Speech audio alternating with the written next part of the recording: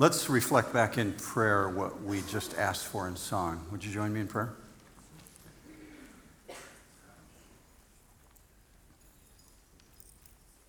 Father, we're pausing in the midst of our week, and we've dedicated ourselves to you because we chose to be here. For those who are in person and those who are in their home right now or maybe at work and watching from a distant place, God, I ask that you would right now pour out your Spirit upon us in such a way that there will not be any confusion about your word, and you will bring great clarity to it. And as a result of us being strengthened, edified, even convicted by your word, that we're going to walk differently this week, that we will represent and we will show the world in such a way that we belong to you, that it would be an attraction. So God, I ask that there would even be an aroma about us this week. I pray for this in the matchless name of the one who can do that for us, the Lord Jesus Christ, and all God's people said, amen. If you have a Bible this morning with you, I'm going to encourage you to go to Genesis chapter 4. Maybe you have it electronically or a hard copy. If you're new here, the verses will be up on the screen as well. And we're going to get into this in just a moment. Genesis chapter 4, verse 16 is where we're going to start at. So we're going to do the remainder of chapter 4 today, and we're going to do chapter 5, and that might sound a little daunting to you, but it's kind of done in a glossary way, an overview, because it sets up next week, the flood. And the flood is obviously something we got to give a lot of attention to, but this is the precursor to it. You should know that each week through the studies that I do for these mornings and getting together with you, our studies in the Bible, I do really labor to capture the core of what God's Word is communicating. I'm going to be very careful to capture what He's putting forth. And the legitimate challenge is always, for me, what not to communicate, because there's so much there. There's so much. I mean, just the phrase, but God, I could do a 3-week study on that. There's so much in here. So here's what I'm most concerned with. I'm most concerned with is getting it accurate, getting the meaning of the text accurate, and that takes time to develop. And it's especially challenging when you live in a soundbite society, right? Just saying. We can easily do a 2-hour movie, but if we have to do a message out of God's Word for 30 minutes, like, come on, give me a break. So this one might edge more towards 40 minutes, but just bear with me because it's going to set up communion really well, and we're going to celebrate that in just a minute.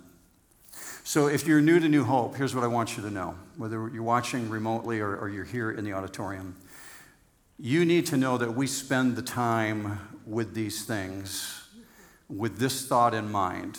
Ultimately, everything in the Old Testament, everything in the New Testament, in some way is pointing to Jesus. It's the truth of Scripture. He's the reason that we're here. He's the reason that we learn. He's the reason we want to understand these things in a richer, deeper way. So with that in mind, let's go to Genesis chapter 4, verse 16. And when you arrive at this point in verse 16, you find the origins of culture. What we know as society, it begins springing forth off the pages right there. Yet at the same time, Genesis 4 reveals just how desperately we need God's promise of a rescuer. And both of those components are in there. So on the surface, at first, you can read Genesis 4 and you can read Genesis 5, and you're going to think, that's a lot of information. There's so much detail there. It even appears sort of random. Yeah, it is so much more. It is so much more than that. It's expansive regarding a very unique era in human history. And I say a very unique era in human history because it's the pre-flood society. It's the people who lived before the time of Noah. We need to remember that humans today have been here far longer than those who were pre-flood. We're the post-flood people, but the people pre-flood, they were here maybe 1,600 years. So that pre-flood civilization is pretty brief. So today, scholars call that the antediluvian society. That phrase, antediluvian, if you think of the word deluge, like flood, being flooded over, diluvian comes from that. The meaning before the flood, the antediluvian society, the people who lived before the flood of Noah. And it's introduced this way in verse 16. This is where we left off last week. It says, "Then Cain went out from the presence of the Lord and settled in the land of Nod, east of Eden." So this is actually the word Nod in the Hebrew is the land of wandering. It was titled after him because he was a wanderer. He was a vagrant. God sent him out because he had done what he'd done to his brother. He'd murdered his brother, and so he left the presence of God. Now, as best we understand it, because the Garden of Eden is in the region of the Fertile Crescent around the Tigris River and the Euphrates River that are mentioned in Genesis, we understand that if he went east of there, he's headed towards Pakistan, or what we know today as India. He's somewhere wandering throughout that particular region, trying to find a place to settle down. And then we find in verse 17, Cain had relations with his wife, and she conceived and gave birth to Enoch. And he built a city and called the name of the city Enoch, after the name of his son. And right away, I want to point out to you, that's not the same Enoch of chapter 5. They're cousins. This is a different Enoch. This is in the line of Cain. Enoch, though, means the same thing. The Jewish calendar today celebrates Hanukkah. Hanukkah comes from Hanuk, Enoch. We pronounce it Enoch. They didn't pronounce it that way. It means to initiate or to originate. Well, because Enoch is the first child from this couple, they decided to name him Originate or Initiate. Real original, right? All right, so that's what they went with because he's the first one that came from them. But besides that, we see that he began to build a city. But here's the word I wanted to bear down on, Banah. It says he began to build or to set up. See, God's curse is on him, and he's this wandering vagrant, and he's not able to stay any place. So there's a rabbi, Nicomedes, in the 13th century who said the problem with Cain is that he's constantly on the move. So he began to build a city. He never finished it. He began to build the structures. He got it started for his family. He set it up. Got things going, in other words, but it was never complete. Now, all that aside, here's a question that typically surfaces when you read that. Where did his wife come from? How did he get her? And it leaves people with a lot of confusion. So if you accept that Adam and Eve are the first humans, logically, you're going to deduce something that's going to cause you to go, "Ooh, gross. It's his sister," right? So this is something we really need to explore and understand. It's either a sister or it's a niece. Remember now, let me qualify this. This is an extremely long period of time when humans were living, in other words, long spans of biological life during this very unique period of time. It's highly likely that Cain didn't even know his siblings because there were so many of them and he was out in the land of wandering. Very possibly Cain is 100 years old when he finally found a wife, because he's been this vagabond and this wanderer, and he's under this curse of God. So let me pause right there for you because I want to hit this age issue. Here's how I understand this. Here's how I can make sense of this in my mind from all the study and all the research I've done over decades. This very long life of humans that's recorded in Scripture is sustained by two very specific bios. And by that I mean that in deliberately, bio, B-I-O, both the biological makeup of the humans and the biosphere. And we'll expand on this next week as we get into the issues of the flood. Here's the first bio.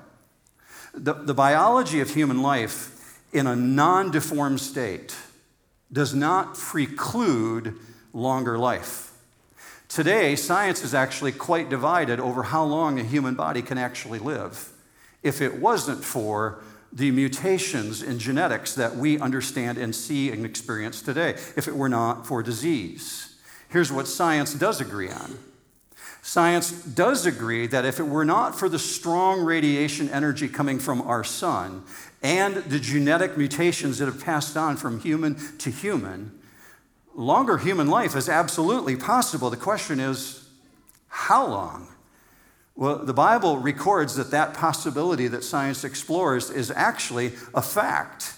It says it actually is quite a long span of time because of this reason. Humans were not built to die. Originally, we were built to live forever. God said that that would be the result of sin. You're going to die in the day that you eat of it. So we weren't built to die. Sin brought that. Can I remind you of Romans 5:12? Look with me. Through one man, sin entered into the world, and death through sin. And so death spread to all men because all sinned. So here's what your research has yielded for me. A viable understanding, and this is a bit above, way above actually my pay grade. This is what I read and understand from credible scientists who study these things, who are creation-minded. The fossil record reveals that prior to the Earth had a very tropical environment. But after the flood, after the catastrophic results of the judgment of God on this earth, there was clearly an environmental change. Climate change resulted in an ice age, and an ice age covered 30 to almost 40% of the surface of the earth as a result of the flood. Now, this, together with the topography changes that were brought on because of the global flood, it played a huge role in affecting lifespan. So, prior to the judgment of God with the flood on the earth, this is what science speculates, that Earth's climate was much more stable. In other words, much more balmy. Think like a biodome, a God-engineered ecosystem inside this globe that we call planet Earth. So our globe functioning like an enclosed environment with a different kind of hydrological cycle that we understand today. This is what they would explain if you did some of this research. Not the violent winds that we know today, not the violent storms, and not the crustal displacement where we get earthquakes, but rather because that was a result of the judgment of God. So plant life and animal life existing in a balanced equilibrium. So biblically minded geologists use these indications to say that from the North Pole to the South Pole, it appears that things were much more temperate. So if you put the pieces together, because of the stable climate and the fantastic genetics handed from Adam and Eve down to their children, the Bible indicates that people actually lived hundreds of years. So we learn in chapter 5 that Adam lived 930 years. And Methuselah is recorded as living 969 years. And biblically minded scientists would say that's directly linked to the genetics and the environment. So here's a quote from a couple scientists. I would encourage you to look this one up later today if you get a chance by the names of these two individuals. Go to a website called Answers in Genesis. And you'll put these names in and just search long life. And there's a fantastic paper will come up that I spent a lot of time studying. Here's just an excerpt from that. From Dr. Georgia Prudhomme and David Minton, it says this: the Bible teaches quite plainly that the early patriarchs often lived to be nearly 1,000 years old and even had children when they were several hundred years old. Similar claims of long lifespans are found in the secular literature of several ancient cultures, including the Babylonians, the Greeks, the Romans, the Indians, and the Chinese. Back to where we're at again. This global flood not only wiped out all of humanity, but it also reshaped the planet. Thereby, it changed the climate. And we'll cover that next week as we explore the flood. So chapter 4 and chapter 5 tell us, prior to that moment, there were many sons and daughters that are being born throughout these very long lifespans.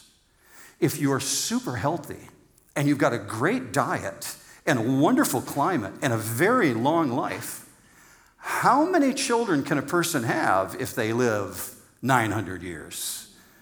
Lots. Here's a couple of examples for you. This comes from Genesis 5:3. When Adam had lived 130 years, he became the father of a son in his own likeness, according to his image, and named him Seth. Then the days of Adam after he became the father of Seth were 800 years. Catch this next part. And he had other sons and daughters whom we don't know anything about, but apparently they kept having them. Verse 5, so all the days that Adam lived were 930 years, and he died. Or this one, verse 32 from chapter 5. Noah was 500 years old, and Noah became the father of Shem, Ham, and Japheth. 500 years, he's just getting started. And we don't know if there's others, but we know about these three because they went into the ark with him. So if your parents and your grandparents are Adam and Eve, and they're genetically perfect, because God pronounced day 6 of creation when he said they're very, very good. Perfect muscle tone, perfect structure, perfect intellect, perfect skin, perfect teeth, perfect eyes. And God says they're very, very good. It's logical that you're going to inherit their traits and their strengths. And so the offspring of Adam and Eve are living a very long time, and they have many children, and the environmental climate is very mild, and every day is Earth Day. In other words, it's a very different kind of green planet, very friendly to you. So back to the question, long way to get to this. What about Cain's wife then? So in the earliest generations, it becomes clear that clearly all these marriages at first are interfamily, meaning cousins marrying cousins and nieces and nephews. They're marrying each other, even brothers and sisters. It wasn't until after the flood, when the law of Moses was put in place, in which God said, no more of that. Apparently, the genetic mutation was so severe, God said, stop it, because this becomes extremely dangerous to the human race. But with a pristine biological element in humanity at that time, life in this world without the mutant genes that you and I know today, deformation was not yet known to them.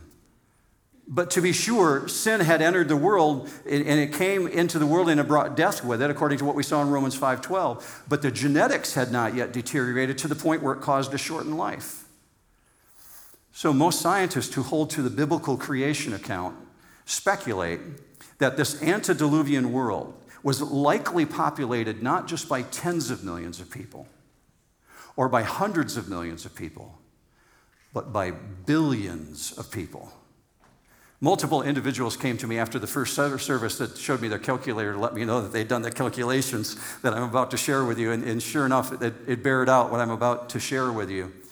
If you go back to the first century, you'll find that in the first century, there was about between 200 and 300 million humans on the planet. And I don't mean just in Rome.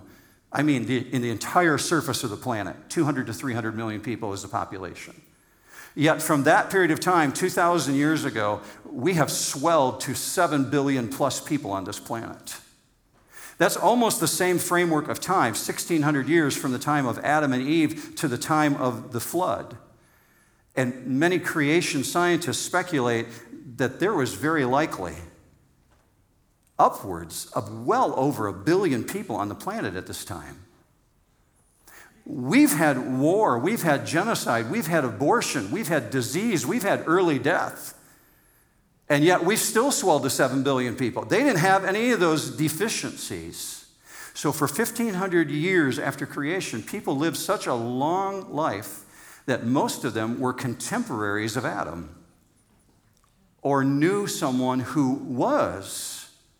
I'm going to show you a chart next week that will help you understand this, but how cool would it be to say to your parents, hey, Mom and Dad, today I'm going to go hang out with Grandpa Adam and Grandma Eve. Like you could do that because they were still there. However, even with a lifespan of 1,000 years, we would have to say it's still very, very brief when we considered that God originally created us to live forever. It's this fallen, godless world that takes us out. Therefore, a rescuer is really, really needed. And somewhere along the way, a new body wouldn't be so bad either, because this one's wearing out. Amen? All right. You're a little slow on the response on that one. We know exactly what's going on. We're aging. So, another pause. If you happen to think what I've been speaking of is a stretch to reality, perhaps, maybe, it's actually because our perspective is skewed, and we need to correct our perspective. So 20 years ago, I was reading a scientific journal, and I came across a fascinating article on these trees that are called the kauri trees in New Zealand. And they had been recently uncovered within 10 years previous to this article. And so about 30 years ago, somewhere in the 90s, somebody discovered these things because they were out in their farm field. And I want to put this image up on the screen for you so I can explain to you what you're looking at. And I'm going to ask you to just leave that image up there for a minute and bear with me on this explanation. So a farmer is working in his field in New Zealand. And he's working with an excavator, and he wants to put in some drain lines. And he hits this tree that they've labeled kauri trees, Kauri. And as he's working along it, he discovers it's not only very deep in the soil, but it's really, really long, and it keeps going, and it keeps going, and it keeps going. So he calls up one of his buddies and says, hey, you've got to get over here so I can show you this thing. Now, I did a really good Australian accent in the first service, but in between services, my son Derek, who lived in Australia, came to me and said, you might not want to do that again. I said, this sounds a little bit like Forrest Gump. Well, too bad, Derek. I'm going to do it anyways. I won't do much of it, but just hear this guy. I said, how big is it? That doesn't sound like Forrest Gump, does it? Okay, hear this. Yes, somebody said. And this is the farmer talking back to the guy. He says, I can ride my horse across it. I said, yeah, right, because he's a bit of a storyteller. Hey, that was pretty good, right? So they actually, he goes on in the quote to say, this thing was so gigantic that they just kept digging along it and digging along it and digging along it and digging along it. They found that these things are 200 feet long. Now, I want to show you the next image so you capture what's going on. If a chunk of the tree requires 2 earth excavators to mount it onto a truck, and we're just talking about a 15-foot piece of it, how big is this thing? Well, the next image will give you a really clear indication of just how big it is, because you're going to see just another chunk of it. Here's the cool thing. When scientists arrived on the scene, and now there's these fields that they've discovered, thousands upon thousands of these things that are buried below the peat moss that they believe fell during or just before the Ice Age. Something cataclysmic caused them to collapse, and they got buried over by earth. But they know because of the depth, they've been there an extremely long period of time. And then they started counting the growth rings. These things were 2,000 years old when they fell. 2,000 years old. Perhaps our perspective should be that in another world, in another time, things were much bigger and lived a lot longer than what we know today. So we have these upcoming verses in a pre-flood society that's quickly populating the earth, and they've got very long, healthy lives, and they're living in this richly beautiful environment. And all indications are that these humans are super strong, much stronger physically than what we know today. I mean, think about Noah building that ark and dragging those timbers. I need a truck and I need chains to move logs. He didn't have that. How does he get those timbers in place? And then we find these humans are highly resistant to aging, and they're extremely healthy, and they're super intelligent, and they're highly experienced, and their skill levels are off the chart. Can you imagine if you could play the cello for 600 years? How good would you be? Yo-Yo Ma would look like a kindergartner next to you. What if you could take 400 years to build your kitchen table? That'd be a pretty great table. See, time is not a factor. There's no rush for them whatsoever.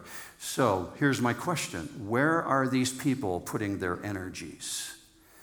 So let's look at what these 2 family lines that are being produced out of Adam and Eve do in this highly productive society. Because the biblical record demonstrates that society develops out of 2 family lines. The line of Cain, who's wandering, and the line of Seth. And the Bible indicates that Cain is producing a line of rebels against God, and Seth is producing a line of those who worship God. Now, from a biblical perspective, there's only 2 races of people still to this day. Not based on nationality, but rather based on, are they rebelling against God or are they worshiping God? Cain is producing a line of murderers. Seth is producing a line of people who are righteous. Here it goes, verse 18. Now Enoch was born Irad, And Irad became the father of Mehujael, and Mehujael became the father of Methushael, and Methushael became the father of Lamech. And by the way, that's also not the same Lamech of chapter 5. That's also a cousin. It's a familiar name in this era, and it's like naming somebody John. And in verse 19, Lamech took to himself 2 wives. The name of the one was Adah, and the name of the other was Zillah. So living within this region, where Cain has been developing this city, and he began to build structures, there's a town named after his son, Enoch. And you're watching culture develop. Verse 20 says, Adah gave birth to Jabal, and he was the father of those who dwell in tents and have livestock. So some in Cain's line become nomadic, what we might call Bedouin. But they're the managers of animals, and they're not just herdsmen. The scriptures actually indicate the language that's used is they're advancing the science of animal husbandry. They're learning about breeding and developing livestock, not just maintaining it, but actually advancing it. And because the livestock need to graze and the earth is full of great vegetation, they're moving from region to region so the livestock will flourish. And then verse 21. His brother's name was Jubal. He was the father of all those who play the lyre and pipe is a flute. Jubal is investing himself in developing musical instruments. Can I just say, what an awesome gift of God that he gave us music, right? Like, he didn't have to do that. Music belongs to him, and he gave it to us. He allowed us to uncover it. So we're told that Jubal is the father of those who play the instruments, which means this guy needed the wisdom to develop a musical scale. And he needed to have an understanding of mathematics, the mathematics of music. And he needed to understand a way to put the arrangements down. So he not only invents instruments, obviously he has the skill to build the instruments and the ability to play and teach because he's transferring this information to other people. So he's developed a way to write down the songs, and then culture continues to develop. Because we find this about the manufacturing realm. Verse 22, as for Zillah, this is the other wife, she also gave birth to Tubal-Cain, the forger of all implements of bronze and iron, and the sister of Tubal-Cain was Naamah. Now, to be a person who works with iron ore, I know I worked in a foundry. I understand what it is to pour molten metal into a cast. You've got to get access to that iron ore first. If you're going to get to bronze, you've got to have a source for it. How are you getting that out of the ground? Well, in Job chapter 28, there's actually very interesting if you don't know the Bible, but Job is considered to be the most ancient writing of the Bible. Even though it's not the first one listed, because it falls in line later, it was considered to be the oldest source material. In Job chapter 28, he records this particular verse. You're not going to see it on the screen, just listen. Job 28, verse 9, he puts his hand on the flint, overturns the mountains at the base, and what he's doing is he's describing a miner in chapter 28, a person who works in the soil. And so a flint stone, it was used to spark a flame, to start a torch. And what Job has just written is this guy is taking a flint, he's lighting a torch, he's going down into the bowels of the earth with his torch, and he's overturning the earth at the base of the mountain to pull the ore out. Somehow they knew to overturn a mountain, and in the mining process, they're hewing out these channels through the core of the earth to bring the iron ore out. What you should be catching is the Bible is not depicting the earliest humans as Neanderthal or mentally diminished in some way. These are not cavemen eating raw flesh. Rather, they're humans created in the image of God. They're wonderfully made, and they're stronger and healthier and smarter and wiser and highly skilled and of incredibly creative people. And that's true because God is a God of order. Not that, and it shouldn't be confused with this, not that the skills of mankind are always used for the glory of God. Because that exact same culture demonstrates sin is not diminishing. Rather, it's increasing and it's spreading like a virus around the planet. Because you have Lamech as the prime example, verse 23 of chapter 4. Lamech, remember this is not the one of chapter 5. Lamech said to his wives, Ada and Zillah, listen to my voice. You wives of Lamech, give heed to my speech. For I have killed a man for wounding me and a boy for striking me. If Grandpa Cain, if grandfather is avenged sevenfold, then Lamech 77-fold. So he's got knowledge of what happened with Cain. He's got knowledge that Cain killed Abel. He's got knowledge that God said, I'll take out vengeance on anyone that tries to take you down. You saw that last week. So he's got knowledge of God's word, but he also has something that's within him that's just like his grandpa. Vengeance. And vengeance is incredibly ugly, especially when it's combined with an unbridled ego. And this is egotism run wild. He's saying, if God's vengeance is sevenfold for my grandpa, that's not good enough. Vengeance for me, it's going to be 77 times. I want it more than that for me because I'm so important. So scholars, as they study this, they realize, and maybe you see it in your Bible when you read it, he actually wrote that in poetic form. He wrote that like a song. Like if it had been written in the 21st century, it'd be turned into hip hop. And he's saying something about himself, like this guy tried to take me out, I've taken him out. See, he's celebrating murder with a badge of honor. And he's declaring it in this poem. We know this about the God of the Bible. The God of the Bible says, vengeance is mine, I will repay. We also know that God says he exalts the humble and he opposes the proud. But this guy is coming on the stage as a prime example of the degradation within Cain's line, but it doesn't stop there. Because within the Bible, the illustration of a truly declining society is the collapse of the family. See, it's not only that Lamech commits murder, we're told that he took 2 wives. And God's design is one man and one woman. You see that back in the earliest parts of Genesis. God's design is one man, one woman. That's marriage for life. But in Cain's line, his offspring is already ceasing to be monogamous. Further reminding us that when you step out of God's will, it's going to lead to the decline of the society structure, not the improvement of society. So I want you to think through this. All of this timeline that we've just discussed, it all takes place within the lifetime of Adam. He lives 930 years, and Adam lives to see nearly the birth of Noah.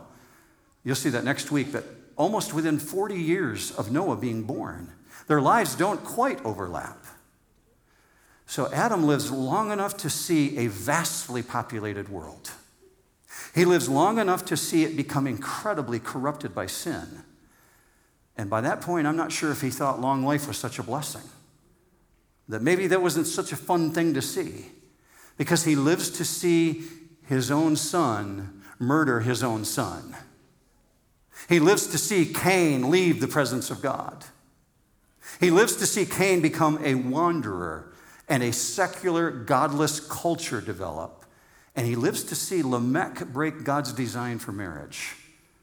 Those aren't things that he would want to see. Yet personally, Adam heard the promise of God that there will be a seed of the woman, that there will be a rescuer who will come one day and crush the enemy, who would destroy the serpent. So I'm thinking every day there's hope in his heart that paradise will be regained one day. So I'm imagining every new birth, every new baby coming into the world has to be producing the sense of hope. Like, is this the one? Is this the one who's going to be the rescuer? Pastor Rich, who wrote the booklet I'm encouraging you to pick up that's out in the atrium, he has this quote that you'll see this week in your study. It says this: the entire passage echoes the spreading, metastatic, deadly effect of sin while maintaining a glimmer of hope for mankind in the righteous bloodline of Seth. So since we're mentioning Seth, let's just touch on his line. It says this in verse 25 and 26, and this is kind of introducing Seth's family line in chapter 4. Adam had relations with his wife again, and she gave birth to a son and named him Seth, for she said, God has appointed for me another offspring in place of Abel, for Cain killed him. To Seth, to him also was born a son, and he called his name Enosh. Then men began to call upon the name of the Lord. And right out of the gate, we see at the front end of Seth's line, mankind begins to worship. And it's referring to worshiping collectively, what we're doing together. See, before this point, they were coming to God individually. But this is the seed of people coming together to worship God. But you should notice in all that you just looked at, in Cain's line, there was no mention whatsoever of the worship of God. And this is very deeply significant. In chapter 4 and chapter 5, it's tracing Seth's line, and the opening words there are really worthy of your very close attention. Because this worship issue is talking about a relationship with God. And right out of the gate, it's saying, this is the identity of Seth's line. This is who they are. See, herein is the distinction. There's no mention of this in Cain's line. There's no reference to God whatsoever. Even with all the cultural advancements, even with all the technology, God is not in their picture. So bear down with me just for a second on verse 25. Then men began to call upon the name of the Lord. And I told you, this is talking about collectively, people coming together to worship together. What you should be noticing as you work through chapter 4 and chapter 5, you can read it later today yourself. Chapter 4 and chapter 5 don't reveal the accomplishments of Seth's family line. Even though there were. Even when the full lineage is expressed in chapter 5, even though his line also produces great craftsmen like Noah. You want to go to the school of shipbuilding? Go see Noah. I mean, he could teach you a thing or two about woodworking, right? I'd love to study under him. And, by the way, he can manage animals. And, by the way, he makes really fine wine. But these things are not the identity of Seth's line. Seth's line is identified foremost by who they belong to and their response to that identity. Are you identified first and foremost by who you belong to? Are you identified by who God says you are? And what's your response like to that? Seth's line does highlight Enoch. It says in Scripture that he was so righteous that he walked with God and he was no more, for he was taken. He walked with God 365 years and boom, he's gone. We know he didn't see death. And Seth's line also does emphasize Noah, who was really righteous, and we're told that he found favor in the eyes of the Lord. But there's one more I want to show you. And if you just bear with me a minute, I think it's so cool. I digress a moment, and yet it's really worth your time. We're given this fantastic piece of information in Luke chapter 3 about the genealogy of Jesus. Did you know the genealogy of Jesus is traced right back to Seth's line? Look at this. It says this in Luke 3:23. When he began his ministry, Jesus himself was about 30 years of age, being as was supposed the son of Joseph. By the time you get down to verse 36, it says this. Still speaking of Jesus, the son of Shem, the son of Noah, the son of Lamech, the son of Methuselah, the son of Enoch, the son of Jared, the son of Mahalalel, the son of Canaán, the son of Enosh, the son of Seth, the son of Adam, the son of God. That really gets my geek factor going. I know I nerd out on theology stuff, but that's so cool. Thank you, God, that you included that. See, from Scripture's perspective, from a biblical spiritual perspective, there's two lines of people, two very different cultures coexisting on this planet. Still true today. It was true then. It will be true until the end of Earth's history. A family legacy may have great accomplishments in it. And there may be things you can look at and be proud of. But if it's not first and foremost rooted in a relationship with God, the end result is always the same. It's as old as time. All these things that Cain's family line accomplished brought a really rich advancement to society. And there's some pretty impressive people in Cain's lineage. But even though they're the direct descendants of Adam and Eve, and they possess the image of God, and they've got all this technology, ultimately, they end up being destroyed by a global flood because of the sin and the wickedness that permeates and dominates their identity. So at this point, you would want to be fair in regard to Seth's line as well. Because at the very beginning, the line of Seth, they really appear righteous. But even out of that, very few remained loyal to God, because by the time you get to Noah, There's only 8. There's only 8 righteous people. So sin obviously permeated that line as well. 8 righteous people on the entire planet. We've been reminded today in our study that there's these 2 distinct lines in culture which still remain here on this planet in the 21st century. A society that is ungodly and very self-serving, yet here's the hard thing from the outside. It can appear to be extremely successful, highly accomplished, but inside is just death if it's not bringing glory to God. It's void in it, it's empty. So we're about to step into communion, and I want to give you a qualifier to this based on what you've just looked at. There's a huge risk when you read what you did today. You could easily think that your family of origin determines your eternal destiny, especially if you're new to church. You might even read this and think, well, my family of origin would even determine whether or not I'm going to be successful on this planet. Well, as far as material accomplishment is concerned, certainly your family can give you a leg up. But again, if those accomplishments are not for the glory of God, well, they amount to nothing. Because if there's no relationship to God through Jesus Christ, well, it amounts to nothing. I want to be especially clear about this. Your family of origin does not determine your eternal destiny. You are who God declares you to be. If you belong to Jesus, you've been adopted into the family of God. And thereby, you stand to gain an amazing inheritance one day. An amazing eternal inheritance, far greater than anything this planet can offer. Because Jesus not only gives total forgiveness of sin, and I've emphasized this many times in the past, and I'll do it again, regardless of your past, Jesus gives total forgiveness of your sin when you become a believer, but he also gives you eternity in paradise. So let's just frame this as we step into communion.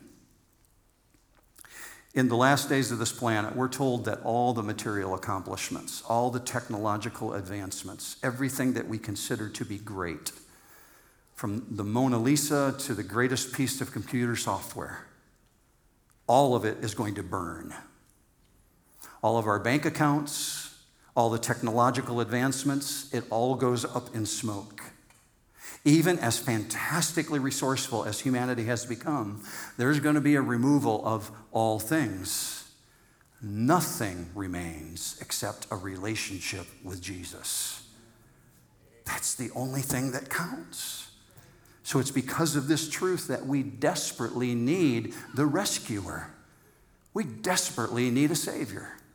And that's why we get to celebrate communion, because we celebrate the Lord's table today, not as an add-on or trying to wedge it into chapter 4 and chapter 5 of Genesis, but because we have a Savior, and his name is Jesus, and he rescues us from the wrath to come.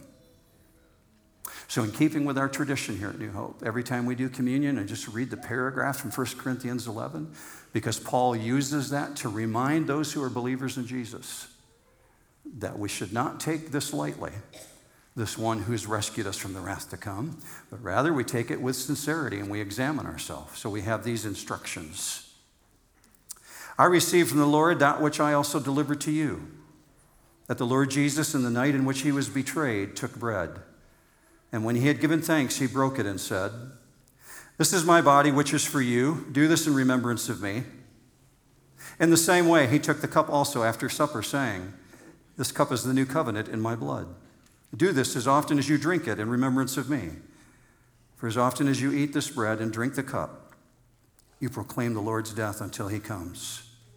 Therefore, whoever eats the bread or drinks the cup of the Lord in an unworthy manner shall be guilty of the body and the blood of the Lord. But a man must examine himself, and in so doing, he is to eat of the bread and drink of the cup." We allow time for you to examine yourself here at New Hope. I engaged in conversation with people between services who were wondering what disqualifies me from participating in the table. Well, first of all, you want to be a believer in Jesus Christ, because when you lift the bread and you lift the cup, you're saying, I'm not ashamed of the gospel of Jesus. I believe this. So you do want to be a believer if you're going to come to one of the tables. But back to their question, what disqualifies me? Well, Paul's writing about this issue of examining yourself so that we would make sure that we're not living in sin, egregious behavior against God, but rather we participate in communion so that we would say, thank you for taking away my sin. So if you have something you need to confess to the Father, this is a great time for you to do it right in the seat where you're at, in the quietness of your space.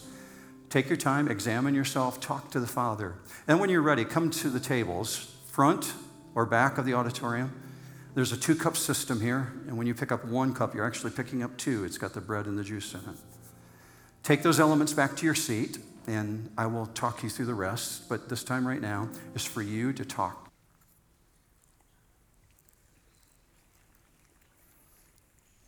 Father, I thank you for the witness that has just taken place. For individuals who are not ashamed of the gospel of Jesus Christ and are willing to say it publicly. We own this. We not only believe that you died and that you were resurrected, but that you're coming back again. And we look forward to that day. So we praise you for this moment right now in which we can worship you because you're worthy of all our worship and all our praise. It's a great way for you to send us out the door, God. So I ask that your blessing would rest heavily upon us as we work to be a force for your kingdom. Use us to represent. We pray for this in Jesus' matchless name. And all God's people said,